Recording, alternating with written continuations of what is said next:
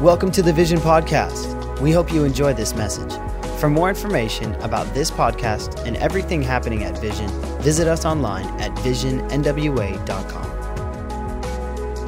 I'm going to read to you from the book of Hebrews, probably one of my favorite chapters in the Bible, my favorite verses, verse 1 and verse 2 in Hebrews. I'm going to read it to you out of the complete English version.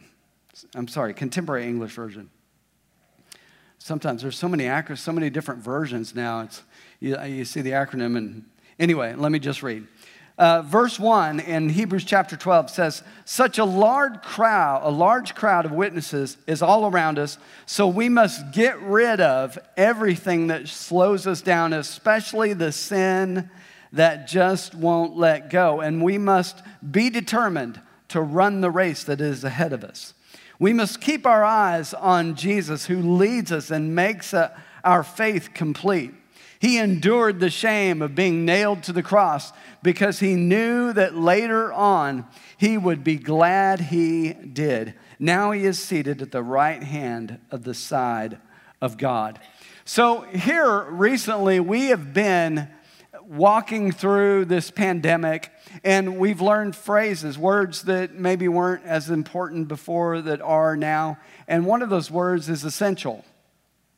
You know, we learned about businesses and that this business is considered essential. This business is not considered essential. In my estimation, you know, any business that provides a good living for someone and is an honest business is essential because people need to be paid.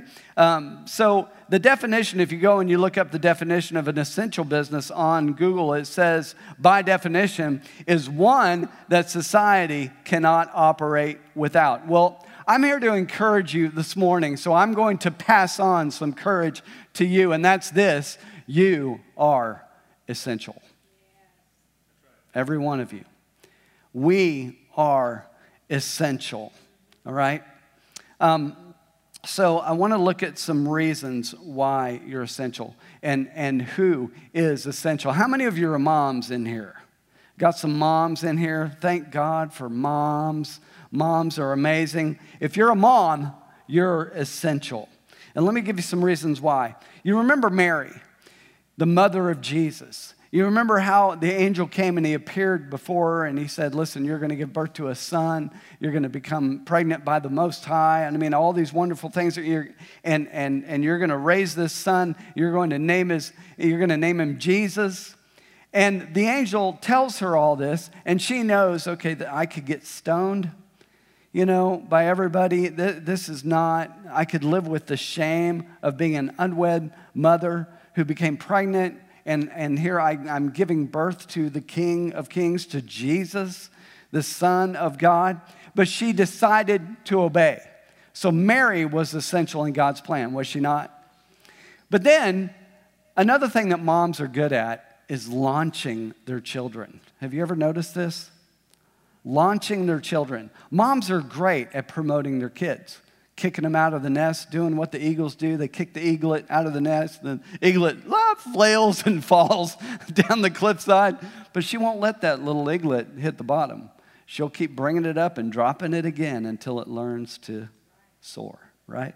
And that's what Mary did. Mary, they're at a wedding, right? And she comes to Jesus and says, they're out of wine. Now is your opportunity. This is your moment, Jesus. This is where you step up. And Jesus says, it's not my time. This is not my time to do this. And she turns to the servant. She doesn't even pay attention to him. Come on, moms. Doesn't even pay attention to her son. Turns and says to the servants, whatever he says to you, do it. Moms are essential. Turn to your neighbor and say, moms are essential. Come on, you know who else is essential? If you're a widow, you're essential. If you have been left on the earth and your spouse has gone home to be with the Lord, you are essential. You know what? You remember Anna? She lost her husband very early in life. What did she decide to do? She spent the rest of her life in the temple praying and seeking God. Man, thank God for widows that pray. Thank God. I'm telling you, many of us are living good lives, good days because of the prayers of widows. Man, You think about Naomi and Ruth. Both of them were widowed. And then they move, Ruth goes with Naomi back to her homeland, back to Israel. And there they are. And she has no idea what she's going to do. But what does she begin to do? She goes out and begins to glean wheat, and so that they have something to eat. And Ruth takes care of her mother-in-law. But what does her mother-in-law do? She finds her daughter-in-law a good man. And his name was Boaz. And Ruth married Boaz because Naomi told her what to do. She helped Ruth understand the customs of Israel.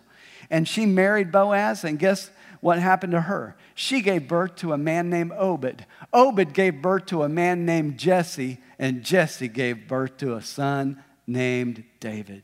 King David.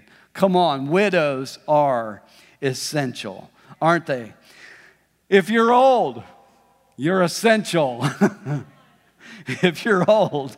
You know, God told Abraham, he said, listen, I'm going to make you the father of many nations. And in Romans chapter 4, verse 19, talking about Abraham, it says that Abraham was not weak in faith. He did not consider his own body already dead because he was 100 years old, nor the deadness of Sarah's womb. So Abraham believed God. It says that he considered not the deadness of his body, how old he was. Too many people are talking about, I'm old. And they're in their 60s, they're in their 70s, they're in their 80s. Why? What's the challenge with saying, I'm old? Well, nothing. You can say whatever you want, but let me encourage you in something. When you're saying, I'm old, you're considering your age. He didn't consider his age. I thank God for my mom because my dad passed away in 2013. He left the earth. And I saw the statistics. People either live or they begin to deteriorate when they lose a spouse. They'd been married 53 years. Best friends. And my dad went home to be with the Lord. But my mom, I'm so glad she decided to live with passion and live with purpose. And she knew that there was still potential out there that she could fulfill. And I thank God for people like that who choose to say, no, I'm not old. I'm growing stronger every day. I had the privilege to do a homecoming service for a man named Raymond. Raymond, at the time I did his homegoing service, he was 106 years old. When I first met him, he was 104. And when he walked in the lobby of the church, he dropped his pen. He had his Bible and his notebook, and his pen fell on the floor. And before I could lean over to pick it up, he already had. And I saw Raymond. I thought he was in his 60s or maybe 70s. Now, I'm not very good at spotting age anyway, okay? So don't have me guess what your age is. But when I found out he was 104 years old, bending over like that and picking up his pen, and he smiled real big and shook my hand. And he said, how are you today? I said, I'm great, Raymond. How are you doing, man? And he walked in and had his seat. I spent many days with Raymond after that because, you know, it was a year and a half. I got to know him, and I did home visits with him. But then when they put him in hospice, I remember when, you know, his body just began to shut down and finish its race, you know, and so I would go and see him. You know something I never heard Raymond say? I'm old.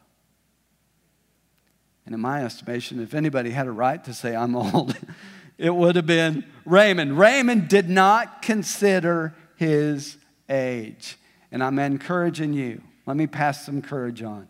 Don't consider your age anymore, right? Because if you talk to your mountain, it'll grow bigger. My wife and I, we like to bike. We bought bikes, and we live next to the trail right there around Lake Fayetteville, and so it's an easy on for us, and we love it, you know. And so different people have different ways that they like to go when they access the trail. So where we access the trail, the switchback is not very far, and the switchback is this long, you know, it looks like that road in San Francisco that's all squiggly, only you go up if you go this one direction. You know, and so either way, you have to go up. But it's interesting to me, the people that talk about the hills, oh, don't go that way. That's a long incline. You don't want, especially when you're tired, you don't want to have to, oh, don't go that way. The switchback's that way. And I'm like, listen, the more you talk about your mountain, the bigger it's going to get. I don't talk about the hill. I take the hill. Is it hard? Yes. But if you talk about it, how does that make it better? It makes it harder. Good preaching, Pastor Phil. All right, if you're young, you are essential. Come on, how many young at heart do I have in here?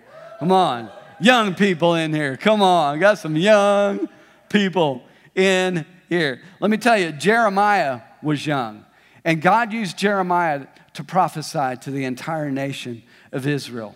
And I remember a guy by the name of Rick Renner. How many of you know who Rick Renner is? Some of you heard of him? Rick Renner is a missionary to Moscow, Russia. And they have a church there. And when they were building the church, they were building the building, which is, they have different regulations over there. If you don't get certain things built by certain times, and certain things are not done by a certain time, they can come and take your building away from you. And so, anyway, so he was under pressure and is kind of stressing out about building this church building. And he was trying to build it, trying to get it done and meet deadlines. And he said all the people had given that I thought was going to give, and I didn't know anybody else, that had resources and money to give. And he said, so I didn't. And so he was beginning to stress about it. And one day he was sitting at his desk and he had his head in his hands like this. And his son walked in and he said, Dad, what's wrong? And he shared with his son what was going on. And his son said, oh, Dad, hasn't God proven himself to you yet? Come on, out of the mouth of babes, out of the mouth of children. Children are amazing. And let me tell you something. If you're young in here, you don't have to have experience to be able to speak by the Spirit of God.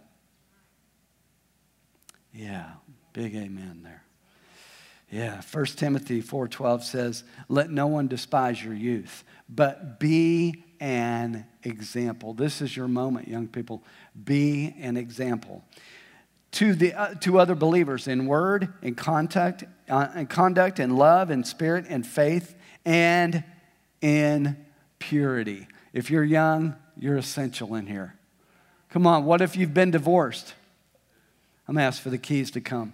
What if you've been divorced? If you've been divorced, you're essential.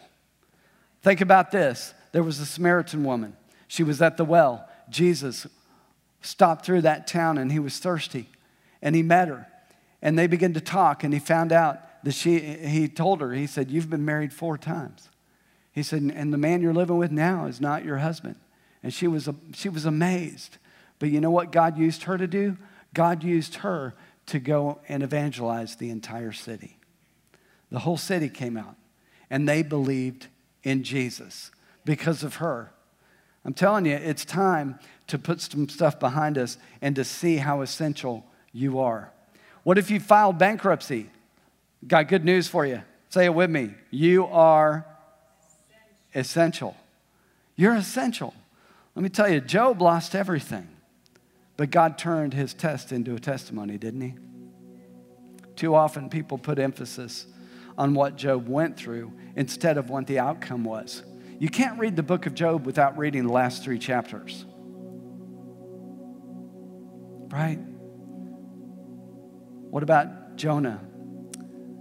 If you've ever ran from God's plan for your life, you're still essential. Maybe you've run from God before. Maybe you're running from Him right now. And you've put yourself in a position where you've been swallowed by a whale of a problem. And you're wondering, man, how do I get out of this? How do I turn this situation around? You do what Job did. You repent. You ask God to forgive you. God, I made a mistake. God, I ran from where you wanted me to go. I was afraid. I was nervous. I was scared. But God, if you'll turn things around, I promise you, I'll walk toward what you put in my heart. And you know what happened to Job? Or Jonah, when he got done praying, that fish spit him up on the shore. I think he hit the ground running to Nineveh. But the interesting thing was God asked him again, will you go to Nineveh? And Jonah said, yes, I'm headed there. right now. What if you've ever denied Jesus? You're still essential. Maybe you've denied him in some way. Maybe like Peter, you've felt the pressure to deny your faith. Maybe you haven't been in that situation like the girl in Columbine that was put on the spot. And he said, if you don't deny Jesus, I'm going to kill you right here. And man, she became a martyr for God. Maybe it's not that extreme for you, but maybe you've denied him in other ways. I'm telling you, remember Jesus sat down with Peter and he said, Peter, do you love me? And he said, you know that I love you, Lord. And he said, feed my sheep.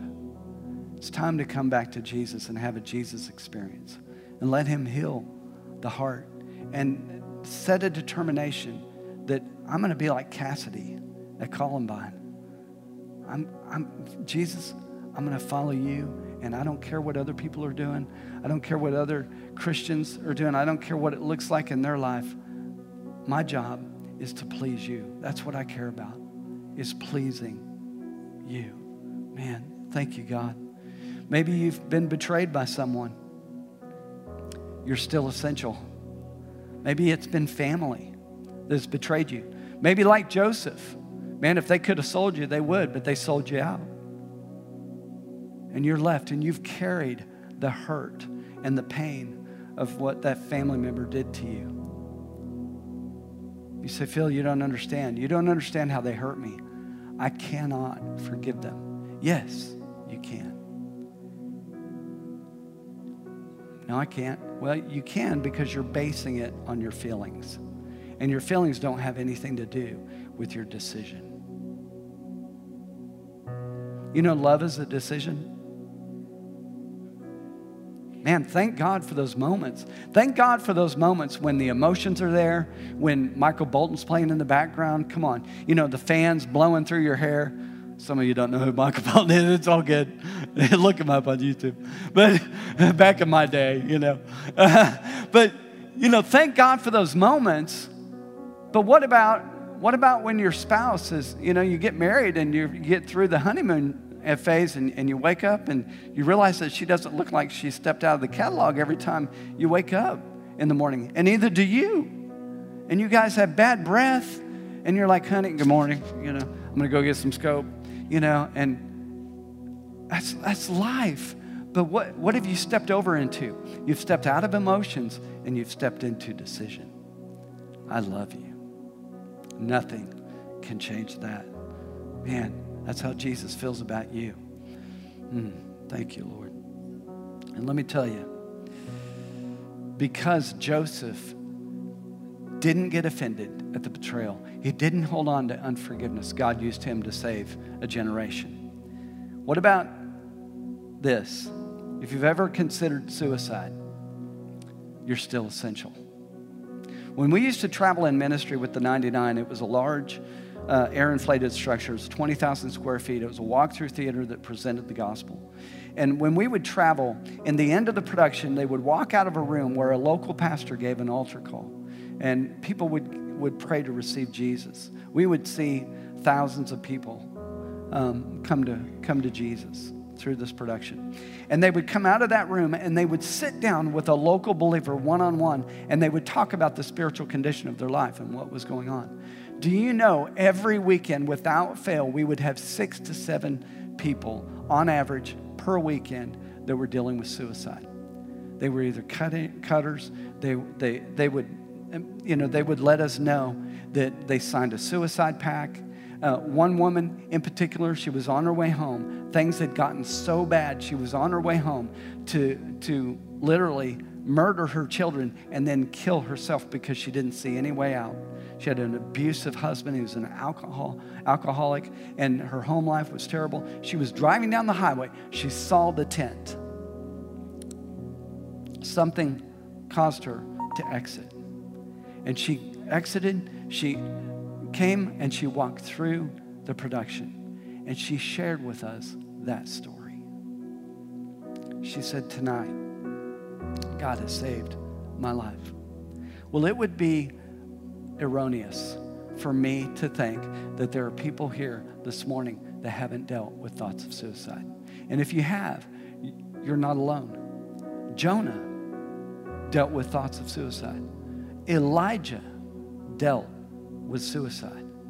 And if that's you, I want to pray for you right now.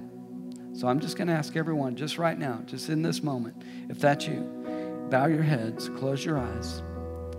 I'm going to pray for you right now. I'm going to ask everyone in the auditorium to just raise your hands to God, just right where you're at. And Father, I pray right now, we come against the spirit of suicide. Lord, we thank you that you are revealing yourself to every person in here, and that we see our value in you. Thank you, Father, for that value. We receive it. And we say, devil, you can't have me. My life belongs to Jesus. Thank you, God. Thank you, God. Say amen to that.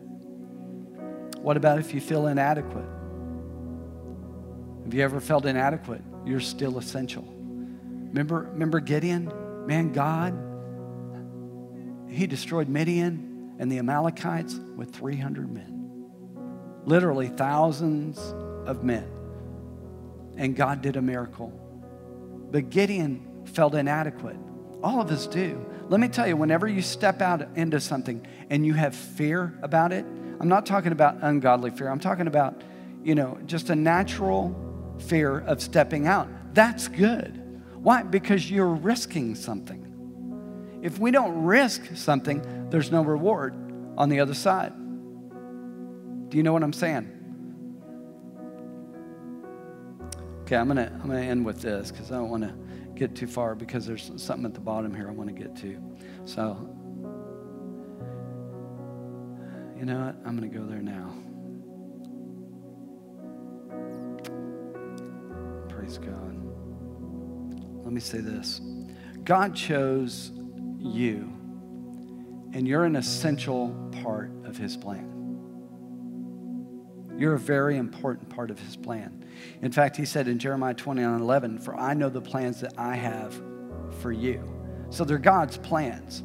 And let me tell you something. When I came to a place in my life that I put down my plans and I set aside what I wanted to do, and I said, God, I'm going to do what you want me to do.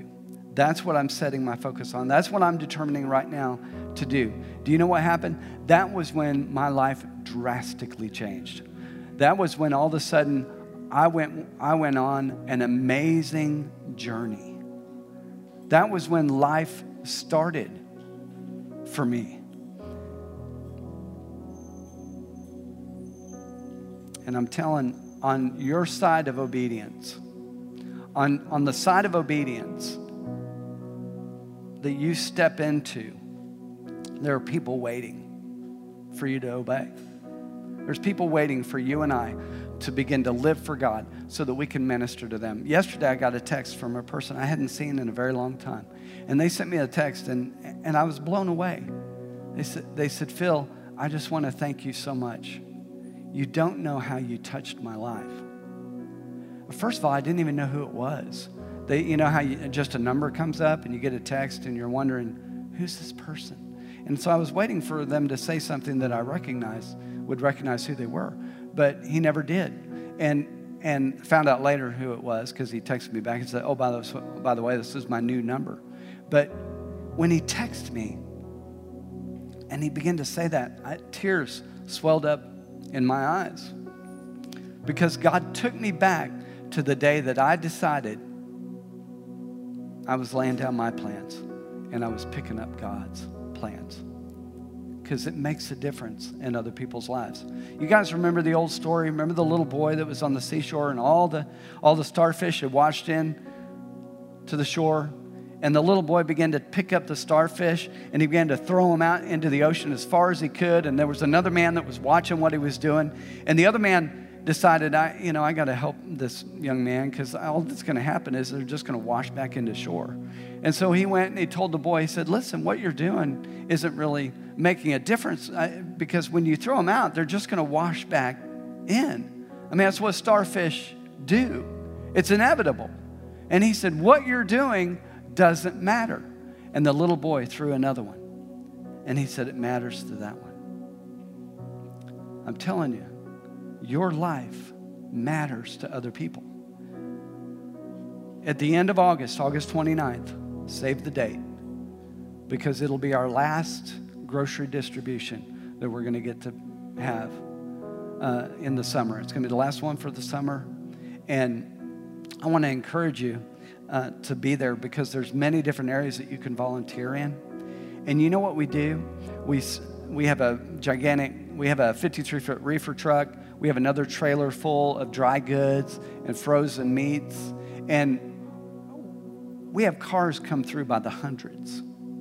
And while they're waiting in line, we have people walking down the row, talking to each person in the car and finding out the spiritual condition of their life, finding out what we can pray with them about. And do you know that people have been receiving Jesus? We've had, through grocery distribution so far, we've had 352 people give their lives to the Lord.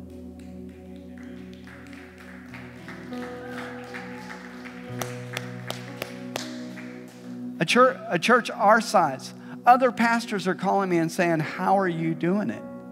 I said, I'm just teaming up. I mean, it's the body of Christ. It's not just us. There was 5 other churches that came and helped. We did one here. It was our very first one here in the Jones Center. And we had 645 cars that came through. 12,000 meals that we distributed. Coming up on the 29th, we're going to be doing it at Sam's Furniture. We've partnered with them again, and we're going to be doing another grocery distribution there. And I am super excited because it's going to be at nighttime. And so it's moderate. It's not burning hot, but you're ministering to people. You're using your gift. Now, I want to read this to you, and I'd like you to stand, and then we're going to pray. So go ahead. All rise. No, I'm teasing. Everybody stand up. How many of you remember Watchman Nee? He was an evangelist and a martyr. 1903 to 1972. He died as a martyr. And he wrote this. He said, God requires of me that I now regard all my members, all my faculties, as belonging wholly to Him. It is a great thing when I discover I am no longer my own, but His. If the 10 shillings in my pocket belong to me, then I have full authority over them. But they belong to another who has committed them to me in trust. Then I cannot buy what I please with them, and I dare not lose them. Real Christian life begins with knowing this. How many of us know that because Jesus Christ is risen, we are therefore alive unto God and not unto ourselves? Come on, I was tearing up reading this last night. How many of us dare not use our time or our money or our talents as we would because we realize they are the Lord's and not ours? How many of us have such a strong sense that we belong to another that we dare not squander a shilling of our money or an hour of our time or any of our mental or physical powers?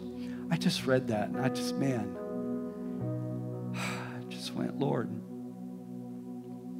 wow. This whole thing belongs to Him. This whole everything. I don't own anything when it gets down to it.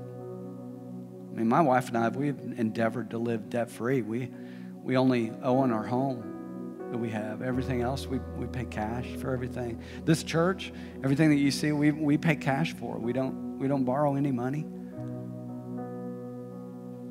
But I still don't own it.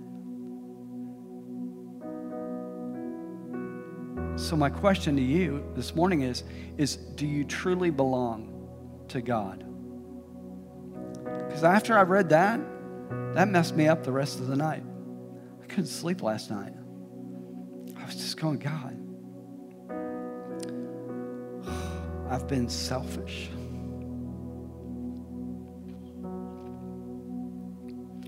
I thought about me, what Phil wants, what Phil desires. And isn't that what the guy did that Jesus told the parable? You remember the farmer that he had this amazing harvest come in, and it was huge. And this harvest came in, and he said, I know what I'll do. I'll tear down my existing barns, I'll build bigger ones, and I'll put all of this abundant harvest in there. And then I'll say, self, you have plenty of food for many, many years. Sit back, relax, drink, and enjoy your life. And what did Jesus say? He said, tonight your soul is going to be required of you. Why? Because it was all about him. I just got convicted in my heart. I just said, Lord, he wants to take us to another level in him. But in order to go to another level, there's risk involved. There's sacrifice involved. Something has to die for me to go up.